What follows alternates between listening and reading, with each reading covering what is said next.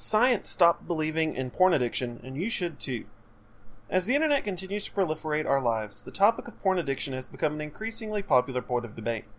Is porn addiction real, or is the guilt and compulsion that so many feel the result of other deep-seated issues which are misinterpreted as an addiction to pornography?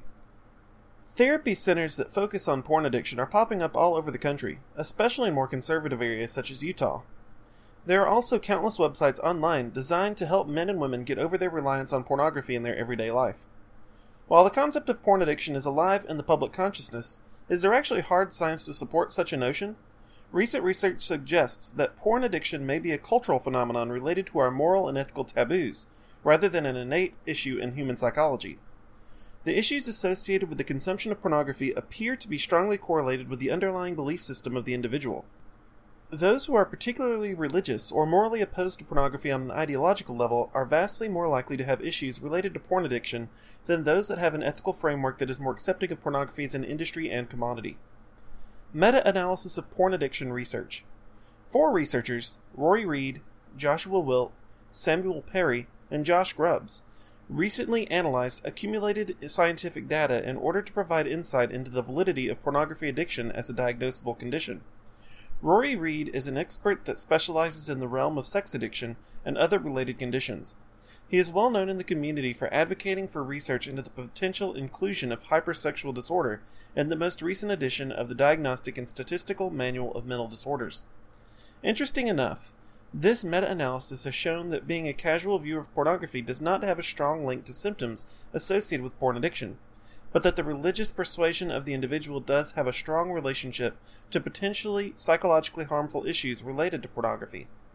The researchers amassed the results of a wide range of research and found that the vast majority of people that did not find pornography problematic had no issues with adverse consumption of the product. They connected negative consequences resulting from pornographic material to a variable which they called pornography problems due to moral incongruence, or PPMI for short. They found that a large subset of individuals struggling with problematic, uncontrollable, or dysregulated pornography issues were driven by their underlying moral discomfort with pornography. While pornography consumption is quite common even among the religious, it is primarily those that are morally or religiously conservative that consider their pornography use a problem, or are otherwise driven by guilty compulsion. History of porn addiction research. The original source of the modern concept of pornography addiction was a psychologist named Al Cooper. He believed that the rise of the internet was directly responsible for a meteoric rise in cases of porn addiction, owing to the ease of access to affordable pornography without fear of repercussion. While he makes a compelling argument which appeals to common sense, his ideas have failed to hold up to legitimate scrutiny. A critical early study showed that the anonymity, cost, and accessibility had no statistical relationship to the use of pornography or any adverse effect on sexual behavior.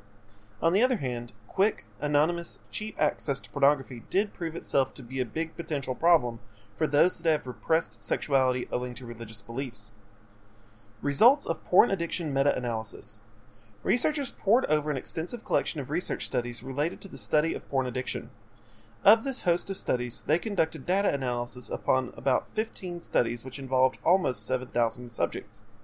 All analyzed studies were conducted in Europe or the United States, some online, and others in person. The most precise indicator of adverse issues related to pornography consumption was religious fervency. While some people have issues with pornography which aren't connected to religion, the majority of individuals with reservations regarding pornography are religious. Online pornography addiction, if it existed, would be categorized under the umbrella of compulsive sexual behavior disorder. Moral issues with sex which create psychological problems related to sex and pornography are not considered an aspect of this disorder. Researchers also discovered that the most reliable predictor of self-perceived porn addiction and other issues related to pornography is whether the individual has moral problems related to pornography. Grubbs and his associates found little indication that individuals with healthy attitudes toward pornography were prone to adverse issues related to their porn consumption. In the end, porn addiction appears to be a symptom of other underlying sexual complications that may need to be confronted. For those that struggle with issues stemming from pornography, over-reliance on porn can lead to ethical and religious conflict, depression, anxiety, stress, and low levels of sexual satisfaction. All of this suggests that if you have no ethical issues with porn, there's little risk that you'll experience problematic issues related to your enjoyment.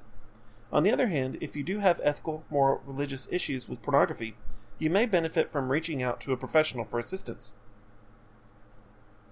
Thank you for your interest in this article about porn addiction. If you're interested in hormone replacement therapy, we encourage you to explore our website further for more information.